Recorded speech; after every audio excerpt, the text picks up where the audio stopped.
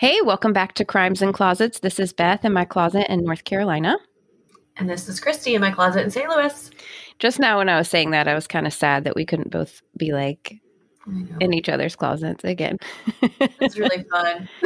It was so fun. And you guys have been so sweet because everyone's been messaging and like, that was the best intro ever. You guys are so happy. We were so happy. It's almost annoying. Yeah. And there was so much, I don't know if you noticed, but when I was listening back to it, there's so much noise in the background. I know. From the kids, I guess. Yeah, creaking. And it was like, we couldn't care less. We were like, whatever. This is life. It was great fun. So now we're back in our respective closets and getting ready for Christmas. Mm-hmm. Christy has a really pretty tree behind her. You can't see it. I don't have decorations up because I can't get it together, but I did order all of my stuff for Christmas, like all in one day. Mm-hmm. Rapid fire ordering from like probably 5 different sites. And so it's all been coming in. And the other day I think it was like 7 boxes on my porch at one time. And that was just from Amazon. So then I had like 5 from UPS, literally all in one day. At one point during the day, there were 2 delivery trucks at the same time sitting in front of my house, bringing boxes up to my porch. They're like, what's up, man? And I'm just standing there like, I don't have a problem. Everything's fine. So guess what I did though? So I put snacks on my porch for the delivery. Yeah, we do that too. You do. And I'm like, thank you guys hard because I just made you work really hard. You had to come up on my porch 7 different times. So here's a water and a granola bar. Merry Christmas.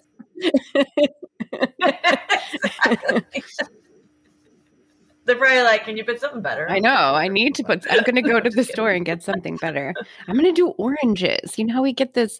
So my husband's company always delivers us this giant box of oranges. Listen, when I say giant box, how many oranges would you say is in there? 100. It's like 100 oranges.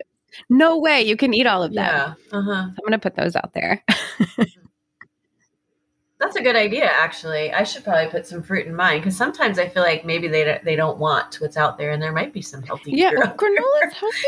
Come on. No, I know. I put granola bars, but I also have Fig Newtons in there. I usually have bags of chips, but I forgot to buy them this time, and I have little individual Oreo things. I'm so hungry. In there. We've been talking about it this morning. We're intermittent fasting, so we can't eat. We're both complaining. I can't even have a mimosa this morning. Sad. I don't know why we do these things. Okay, so I have a crime for you if you're ready for a crime. And then we can go eat. I'm always ready. All right, here we go. Okay. Here we go, guys. Good plan.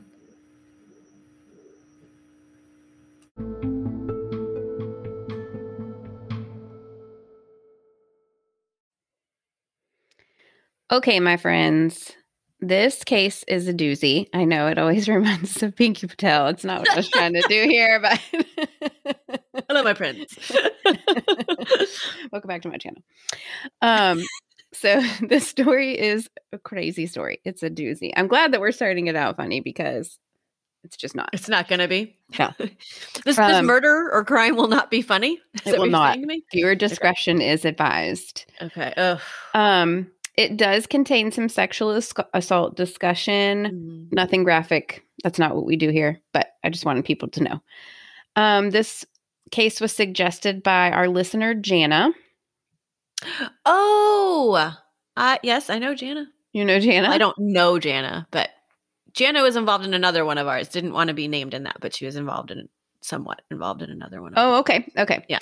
So Jana is from a small town in Michigan called Holland, and that is where the story takes place. This looks like a very cute small town. It's known for its Dutch heritage, and it's near Grand Rapids and right on the water. It looks beautiful. It's on the lake?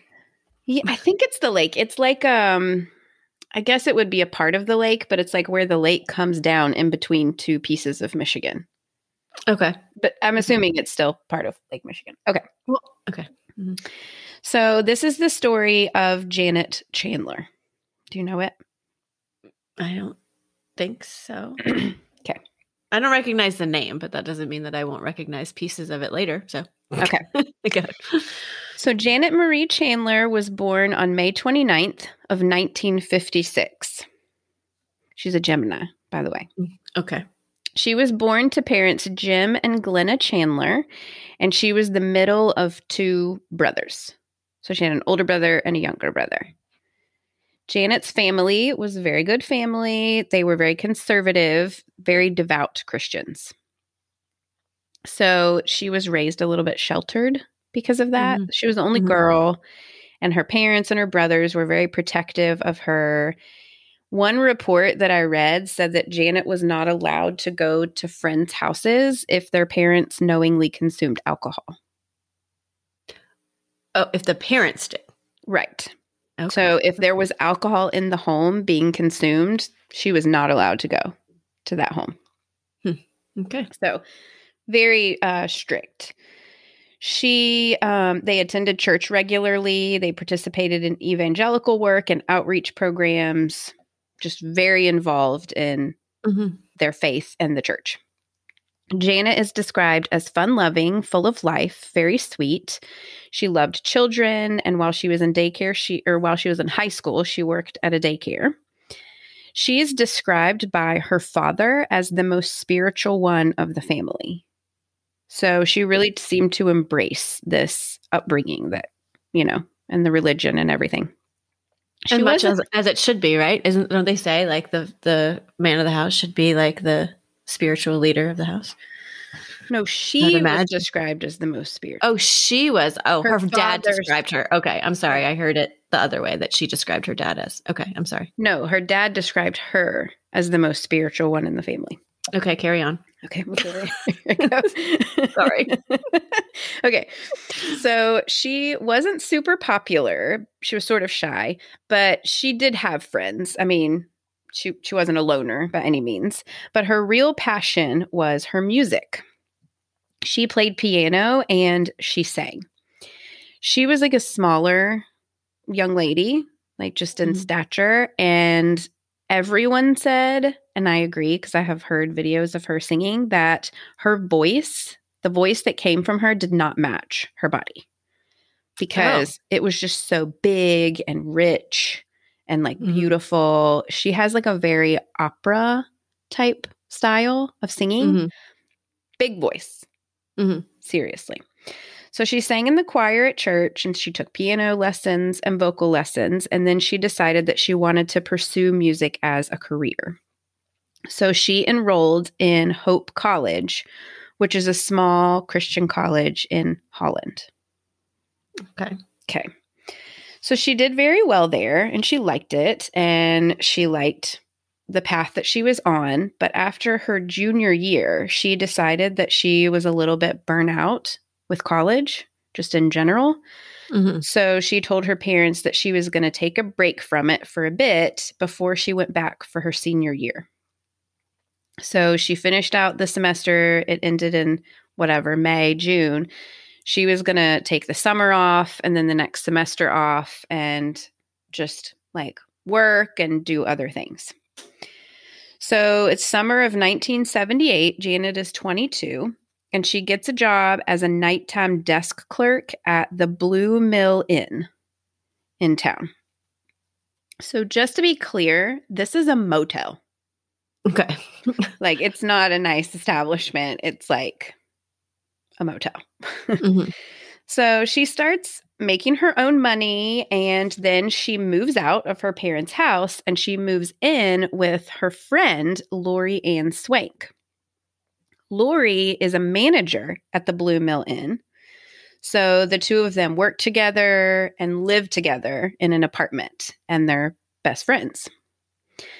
So also during this time in her life is when Janet begins to discover adult things, is how it was described. Oh, She is a young lady. She's 22 years old. She's out on her own for the very first time. She's coming from a very Christian, sheltered, conservative home. And she is really seeing what other 22-year-olds her age are doing. And I think it's probably safe to say that she starts to sow her wild oats, as they say. It's the 70s. It's free love. Right. So during this time in 1978 in Holland, there was a big local plant called Chemtron that went on strike. The workers went on strike. So there were hundreds of people striking and picketing. And Holland, it's such a small town, their police department was having a hard time managing this big strike, this big, upheaval in the town. So they called in extra help. They didn't even know you could do this. There was a company called Wackenhut Security. What? Cue the jokes. It's a funny name, Wackenhut. Yeah, and I don't know that I would hire them to like actually do security. But anyway, all right. So, right. I mean, like, I was laughing out loud as well. Like, wait, maybe to do security for like your like bar or something, but like the police force to call in them as reinforcements. Clearly, they could have been a very prestigious company. I shouldn't say anything just based on the name. Well, yeah, judger. Okay, so this company, it's a company that has employees, guards, and security personnel to come in on a temporary basis for situations like this, like they were having in Holland, where the police needs supplemental help, like an outsourcer, Wackenhut. So there were about 80 guards from the security company that came to Holland from all over the country to help out, and all of them were staying at the Blue Mill Inn. Okay. So is this simply like a freelance kind of company? Like they don't have like that's what they do. They are calling these people in from everywhere. Yes. Right. So it's not just like based in one spot and they have a whole bunch of people that work for them. No, okay, because these guys were from all over the country. And are they, and I don't know if you know this, and I'm sorry that I'm totally diving into this for some reason. Are they like police officers or trained professionals that they're just like, oh, I'll do this on my day off? Well, no, this is their full-time job from what I understand, but I don't know what their training requires. I would imagine that they probably only have to have training similar to like a security officer. I doubt that they went through police training because then they'd be police. Okay. But I don't know that. So these guys, these guards, these Wackenhut guys, they were bad boys. Bad boys. They were all young, mostly single men that lived, like we just talked about, somewhat of a nomadic life, traveling from place to place to do these jobs. And they liked women, they liked drugs, and they liked to party. And that's exactly what they did when they came to Holland. So they would very frequently throw all-night parties at the Blue Mill Inn Motel. And because Janet worked the night desk, she would often be there for these parties and she would party with them. So she made friends with some of the guards. All of them did. Everybody who worked in the hotel and like a lot of people in town kind of started making friends with these guys. And everybody was just really friendly with them. Like they hung out, they partied, whatever. Janet did develop some romantic relationships with some of them as well during the time that they were there. There was one man in particular whose name is Arthur Carl Paiva. He goes by Carl. He was a few years older than Janet, and he was the lead guard for the Wackenhut boys. So he was the one in charge. Okay. Carl did not stay at the motel. He had a lake house that was closer to the plant where they were working. So he was the boss man. They gave him a house so he didn't have to stay with the guys that were under him. So Janet and Carl had this intimate relationship that went on for a few months. But the thing is, Janet's roommate and friend, Lori, who also worked at the motel, was also having a relationship with Carl. And did they either one know about the other? Janet knew that Lori and Carl were together, and then Janet kind of snuck in and also started a relationship with him. So he was having a relationship with both, and Janet and Carl kept their relationship a secret from Lori. Got it. So by the winter of 1978, so Janet had been, dropped out of college for, 6 months or so at this point. She decided that she was done. She's done with all this party and stuff. She wants to go back to school. She wants to go back to this Christian college, get her life back on track, and, move forward. So she re-enrolled in the spring semester, which started in January of 1979. Mm-hmm. Okay. So she's still working at the motel. She's still living with Lori, but she's going back to school now. Mm-hmm. So she starts her senior year, and that brings us to the real beginning of our story, which is January 31st, 1979. In the early morning, around 1 a.m., the Holland Police Department receives a call from the Blue Mill Inn. The call was placed by a man named Robert Lynch. Robert was a guard, a Wackenhut guard, and he said that he had reason to believe that there may be a robbery in the office of the motel. He said that he was on the phone with Janet, the night desk clerk. He had called for a wake-up call, and he heard a disturbance. He heard somebody barge into the office, and then he heard Janet say, "Wait a minute." He heard a man's voice talking like angrily, aggressively, and then heard Janet say, "Please don't take it all, sir." And they were disconnected. So Robert tried to call the front desk back, and it was busy. So he went to another guard's room and woke him up and told him what was going on. And the two of them then called the police. So the police come right away, and they find the motel's office was sort of ransacked. There were papers everywhere, stuff knocked over. There was a petty cash box that was sitting out, and it was empty. So they were able to later confirm that a little over $500 was stolen. Oh, wow. But also, Janet was gone. There was no sign of her. She wasn't there. So she had left a lit cigarette in the ashtray. So she had been smoking a cigarette theoretically when this person had come in. Right. And her coat was still hanging in the office. So she didn't take personal belongings with her. So they don't think that she left. It's January in Michigan. Right. And it was snowing. So you would take your coat. So the police suspect a robbery and an abduction had occurred, and they begin investigating that. They call Janet's parents, and an all points bulletin is issued. And they put out a be on the lookout for Janet with a picture of her and her description. They do find fresh tire tracks in the snow outside of the motel. And it looked like it was a smaller 4-wheel drive vehicle. So like an SUV or a Blazer, not a truck, something smaller, but also 4-wheel drive. But other than that, Janet's just gone. It's like she vanished. Whoever robbed the motel vanished and took her. So they search for Janet and question people all day long, that whole next day. But later that night, which is actually the night of February 1st, about 24 hours after Janet went missing, there's a snowplow driver who was plowing the roads near South Haven, Michigan, which is about 40 miles south of Holland. And it was snowing pretty hard, and he's there to clear the roads and make sure that everybody is safe and can move on and continue to drive. And he notices that there are fresh tire tracks on a side road that's leading into the woods. And he thinks that's very odd because they had clearly just been there. These tracks had just been made.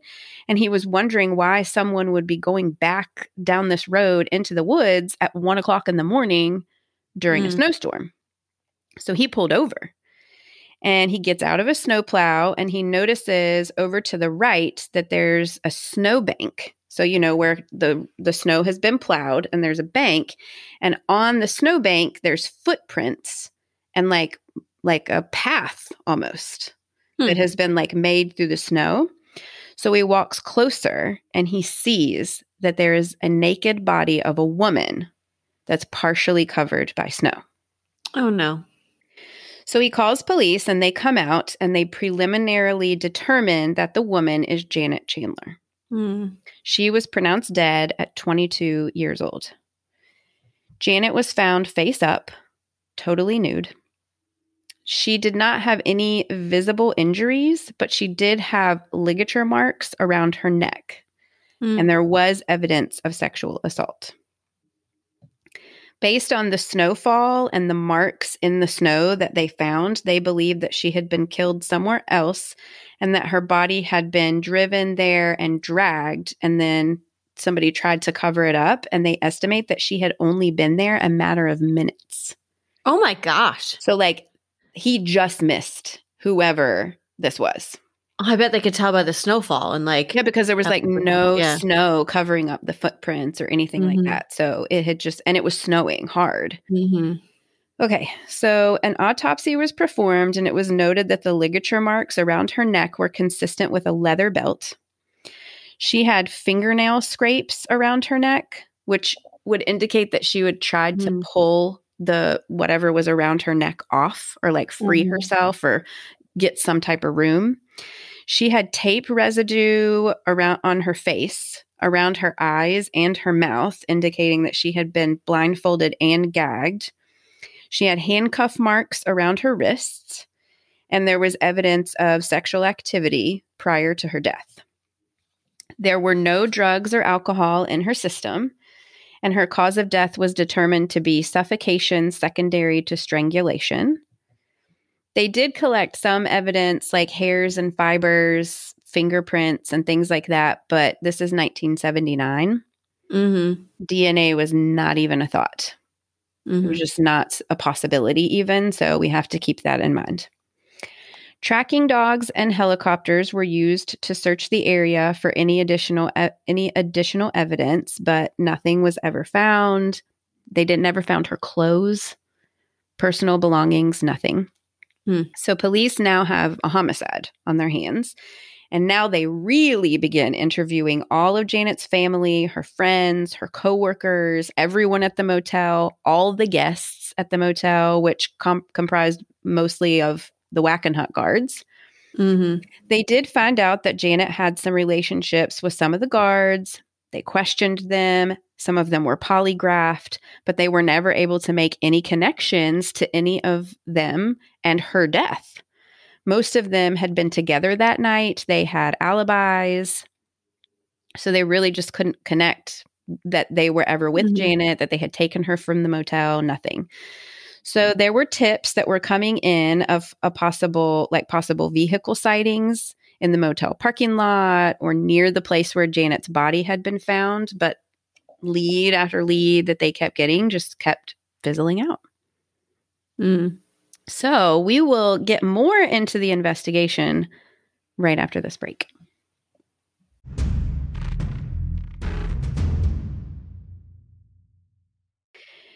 So shortly after Janet's death, the strike at the plant ended, and all the Wackenhut guards went home or to their next respective job. And after that, things really got cold and quiet in Janet's case. Tips were very few and far between, and the ones that did come in just didn't lead anywhere. So it was a cold case. There were a lot of theories going around on about whether she knew the person who abducted her, or was it just a crime of opportunity? Was she set up? Was it someone who disliked her for some reason? Some investigators claim to have known who killed Janet, but couldn't prove it, and so they never said it publicly. Oh, interesting. They had a lead on a convicted rapist near the area that acted really sketchy, and they really honed in on him and questioned him a lot. He ended up confessing to another totally unrelated murder. Oh, okay. So, like, he did have something to hide, but it didn't have anything to do with Janet. Some people even believe that it may have been a serial killer like Ted Bundy that had abducted and killed Janet. Apparently, there was possibility he had been in that area during this time frame, But, nobody was ever able to really make any actual conclusions about that. It was just a theory. So years and years go by with nothing concrete. And even though they were never able to make any headway in her case, the police in Holland never closed it. And they always kept her picture up on their bulletin board for a long time. This was, it was the only unsolved homicide in Holland. And it was like, you're saying never solved it. But I guess that police company did, or police department didn't solve it. Well, just you wait. Okay. So it's cold for 25 years. Oh my, I hate those. I mean, I hate them, but I love them because clearly it's solved at some point, but it takes so freaking long. Right. It's true. It's very frustrating. This poor family. Yeah. So in 2003, a communications professor from Hope College, which is where Janet attended, caught wind somehow of her case. He decided that for one of his classes that he was going to make a documentary about Janet's case, about the investigation, and the impact that it had had on their community. So he and 8 of his students spent months interviewing people who knew Janet, investigators and police that worked her case, teachers, friends. Her parents participated in it. And it was released in January of 2004, which was exactly 25 years after her death. Did you watch it? Yes, I did watch it. It is called Who Killed Janet Chandler? And yes, it's very hard to find. You have to pay for it. It's a rough documentary. I mean, it's done by college students, but I do have to say it's extremely well done and it's extremely moving because the people who worked on her case and like the investigators and the community members, you really see how shook they were by the fact that they could not solve this case. It's heartbreaking to see her parents. Her dad cries through the entire thing. It's so hard to watch him relive this and talk about it, but it's good. It's a good documentary. So it was shown at the local college theater and on local TV stations in Holland. And one of the most intriguing parts about it, I think, is it's mysterious the way that these detectives are trying to say what they're not legally allowed to say. They think they know exactly who did this to her, and they just can't talk about their theories. So it's really, really mysterious, really intriguing. They just couldn't prove anything. So I'm not the only one who thought that, because this movie, this documentary, gained a lot of attention, particularly by law enforcement and cold case units. And they decided to take another look at her case and said, we think this is a solvable case. So it was totally revamped, and they started from the very beginning and went through every piece of paperwork, every interview, all of this stuff. And apparently there were 8 to 10 binders of notes and investigative information that they had to go through. One really discouraging thing, though, because I know you're going to ask me, is that anything that could have been tested, like any blood, any secretions, any fluids, had already been discarded.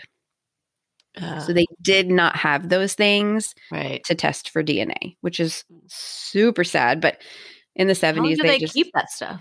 Well, in the 70s, they didn't keep it at all because they had no clue, later down the road, maybe we'll have this magical thing called DNA testing.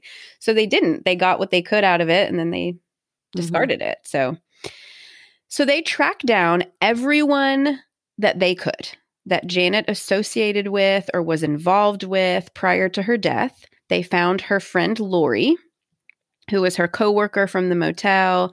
They found the maids, and they also tracked down the Wackenhut guards.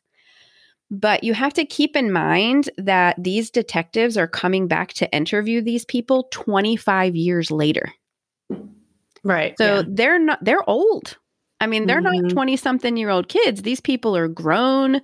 They're in their 50s. They have families. But they and there's also that proof that, your memory sometimes it's not the same later. Not just because you're old, but because it's been so long since this 25 time. years. Yeah, I mean, that it can't be as reliable. Mm-hmm. But they do it anyway. So they learn that 2 of the guards in particular seemed to have a very close relationship with Janet.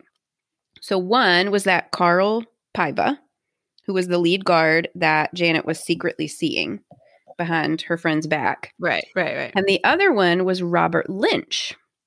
Robert, if you remember, is the guard who made the 911 call about the robbery. Right. He's the one who said he was on the phone with her. So they go see Carl. Carl claims that the night Janet was murdered, he was with another woman, that he had an alibi, he was at the house, somebody was with him. I had nothing to do with it. Leave me alone. Get off my lawn. Right. Robert acts a bit more guilty, though. He seems to have a story. So investigators really hone in on him because they can tell that he knows more than what he is saying. So they keep going back to him. They keep going back, and then they'll go question other people, and then they come back to Robert, and then they go back and talk to somebody else, but then they come back to Robert over and over and over again. They keep questioning. They're gaining his trust. Oh, we just want to verify what this maid told us. Can you tell us again what you were doing? And little by little, Robert starts telling them more and more and more. They interview him dozens of times over an 18-month period. Oh my gosh. And is he just very consistent? He doesn't turn them away. And more times than not, he tells a little bit more each and every time that they go back to interview him. It was extremely interesting to hear or read about how the steadfastness of these investigators. They just would not leave him alone. Right. So the first thing that he admits to is that he had been intimately involved with Janet. So before he was like, no, I knew who she was. I didn't really know anything about her. But then he admits, yes, we had sex. Yeah. So then a few interviews later, he tells them that near the time of her death, that he had been at a party with Janet and some other people, and the party went haywire, in quotes. So little by little, they're peeling back the onion layers, trying to get some kind of something out of him. And then they play for Robert the documentary. That was made by this college students. So this is 2006 by this time. Right. And at the time, Robert, remember she died in 1979. It was 2006. Right. So Robert had a daughter who was the same age as Janet when she died. And so they play off this. They are like, look, her parents, look at how distraught they are. They have no answers, no justice for their daughter. What if this was your daughter? How would you feel? What wouldn't you want to know? Who did this to your daughter? What happened to your daughter? And there went the floodgates. There they went. So Robert just lost it. He broke down and he told them the whole story. Oh no. Now hold on to your pants. I already had them in my hand. Take a sip. Everybody take a sip. Here we go. Okay. So Robert tells investigators that Janet, he had a crush on her. And he knew that she had been secretly sleeping with Carl, the head guard, and that Carl and Lori, Janet's friend and roommate, were also in a relationship, right? So we have this kind of triangle, and he's outside looking in. So Lori finds out about the secret affair that Janet and Carl were having, and she got pissed at Janet. Which I'll never understand. I'll never understand why we are not pissed at the person who is doing the cheating on you, but okay. But Janet's her friend, so I get it. It's right, and both accounts. knew, but yes, she's mad. Okay, so she went to Carl, and she told Carl that Janet was a slut. She's a big slut, and she's sleeping with all of his guards. All the Wackenhut boys, all your men. She's sleeping with everybody. So this made Carl jealous and mad. And of course, we already know Laurie's a scorned woman. So the two of them hatch a plan to get back at Janet. right, here's your trigger warning. Oh my gosh. They say that they are planning a surprise party for Janet. The purpose of the party was for Janet to get passed around to anyone who wanted to have a piece, gangbang her to teach her a lesson. Her friend planned this? Her friend, and roommate and boss. Beth, don't you ever do that to me. Never. Good gracious. Okay. So that was poor timing on that, but that is awful. Oh my gosh. Awful. Yeah, it is. So they involve some of the guards that they're close with and some of the other motel employees, some of the maids. Everyone's just all in here. Mm-hmm. They're like, okay, yeah, let's teach Janet a lesson. Oh my gosh. So a guard named James Nelson lured Janet out of the hotel office by saying that they were throwing a party in her honor.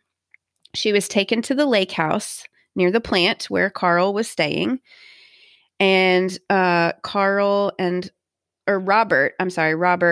who's confessing this, and Lori then staged the motel office and made the 911 call to make it look like a robbery so that they had a reason why Janet was gone.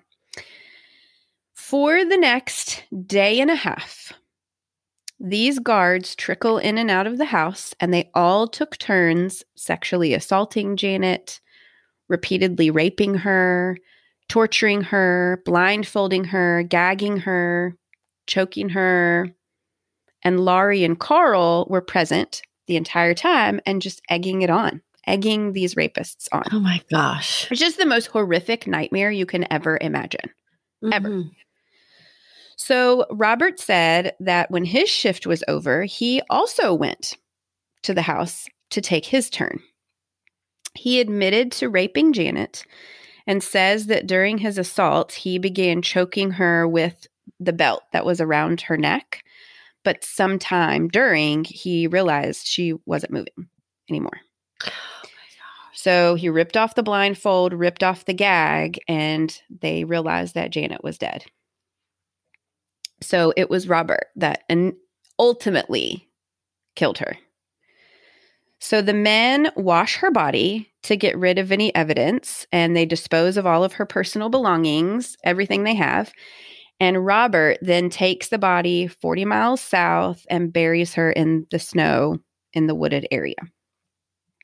So there were enough details that Robert gave them that had not been released publicly that they knew he was telling the truth, that this is what had happened to her. So in February of 2006, Robert was arrested for the first-degree murder of Janet Chandler. Oh my gosh. Then in September of 2006, Laurie Ann Swank and Carl Paiva were also arrested for her murder, along with 3 other Wackenhut guards that they could confirm were present and participated in Janet's rape and murder and cover-up.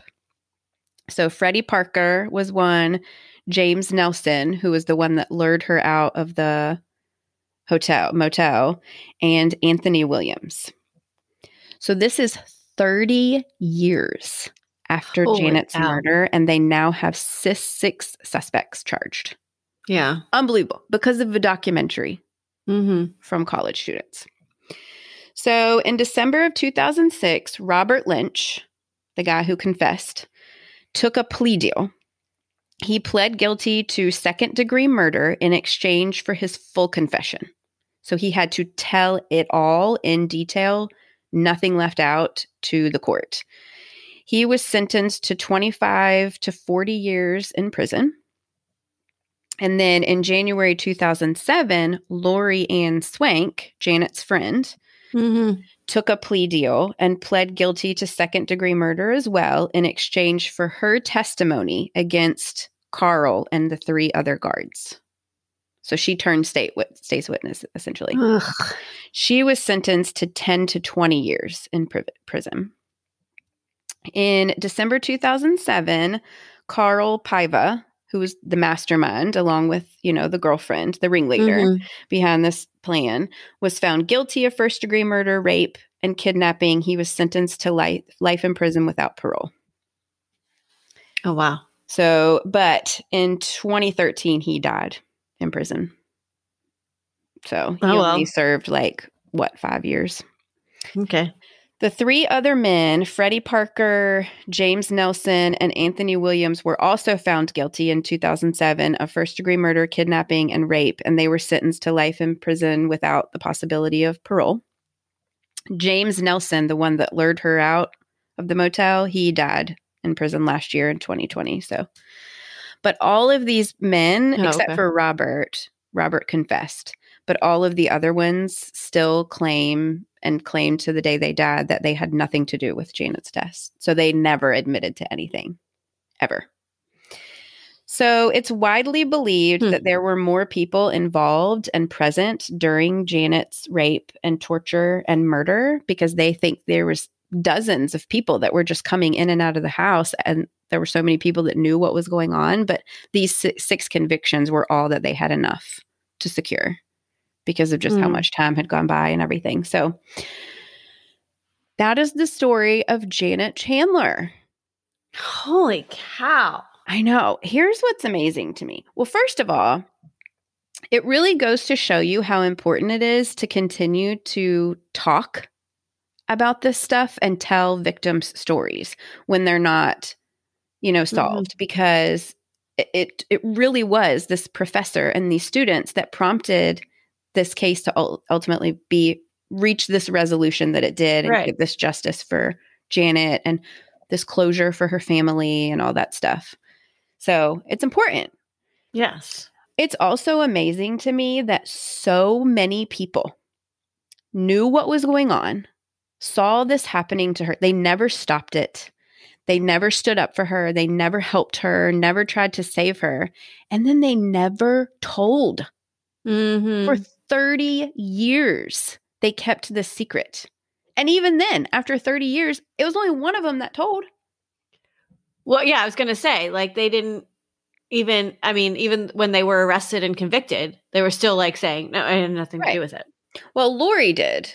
Lori admitted to it because she turned state witness. I'm saying the other guys saying that they weren't involved in it. But also, there were people that worked at the motel, maids, other people that lived in the community that were having a relationship with some of these Wackenhut boys. They knew about it. Some of them were at the house, and they testified against all of these other people.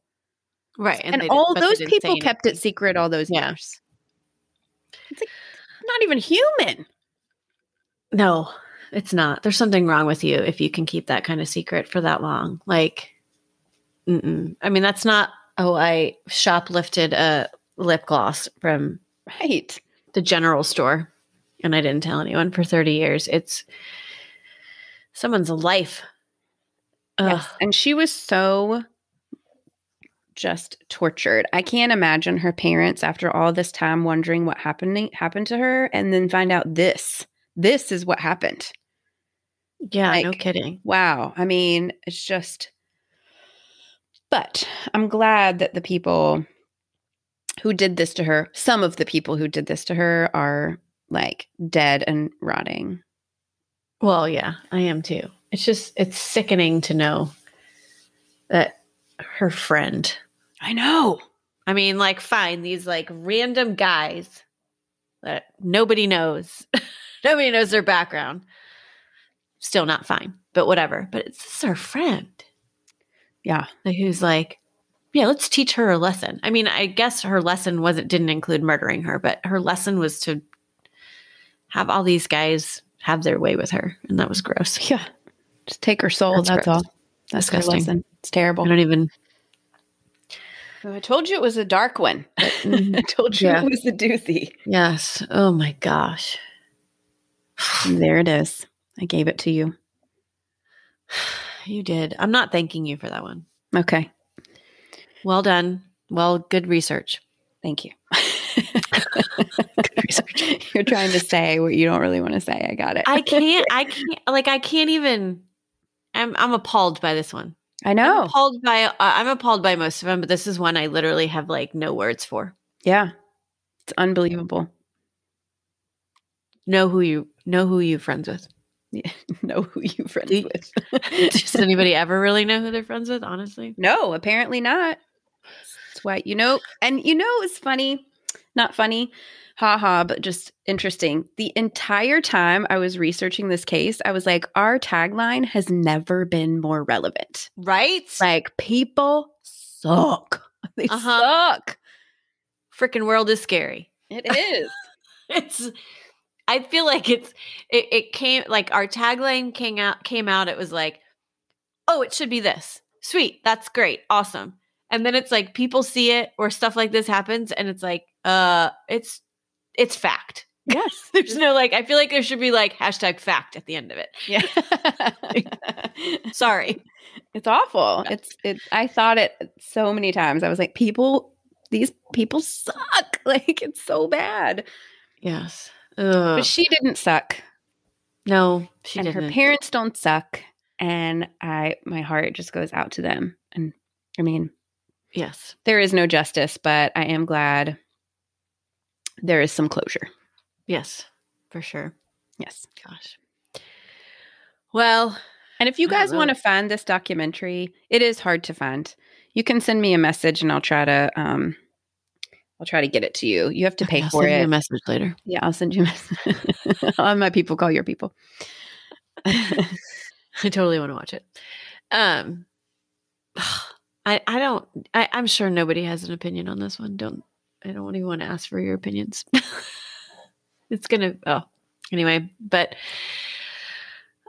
can I even say if you liked this? No, you didn't. No, you don't like this one. Nope. Nobody likes this one. Nope. But if you do enjoy us as a whole, there you go. Let us know. Keep it coming. Send us to your friends, which apparently has been happening because we've been hearing it through social media. Oh, so-and-so told me about this. Oh, blah, blah, blah. Or you find us randomly, which I don't know how that happens because we're so tiny, but it's awesome. It's kind of been exciting actually over the last couple of weeks, I feel like, to find out how like we've kind of, we know how we grow, but I don't know. The people that are listening and send us a message or a note or a voice mail or yes, whatever. We value those really cool so much. Yeah. Yeah. So thank you. Thank you. It's what's keeping us going, truly. Yes. So keep them coming. Rate and review us if you get a chance. And gosh, we're in December already. Whew. This is crazy to me to know that. So anyway, holidays are coming. Happy holidays. Yep. Always remember, the world is scary. People suck. Hide in your closets.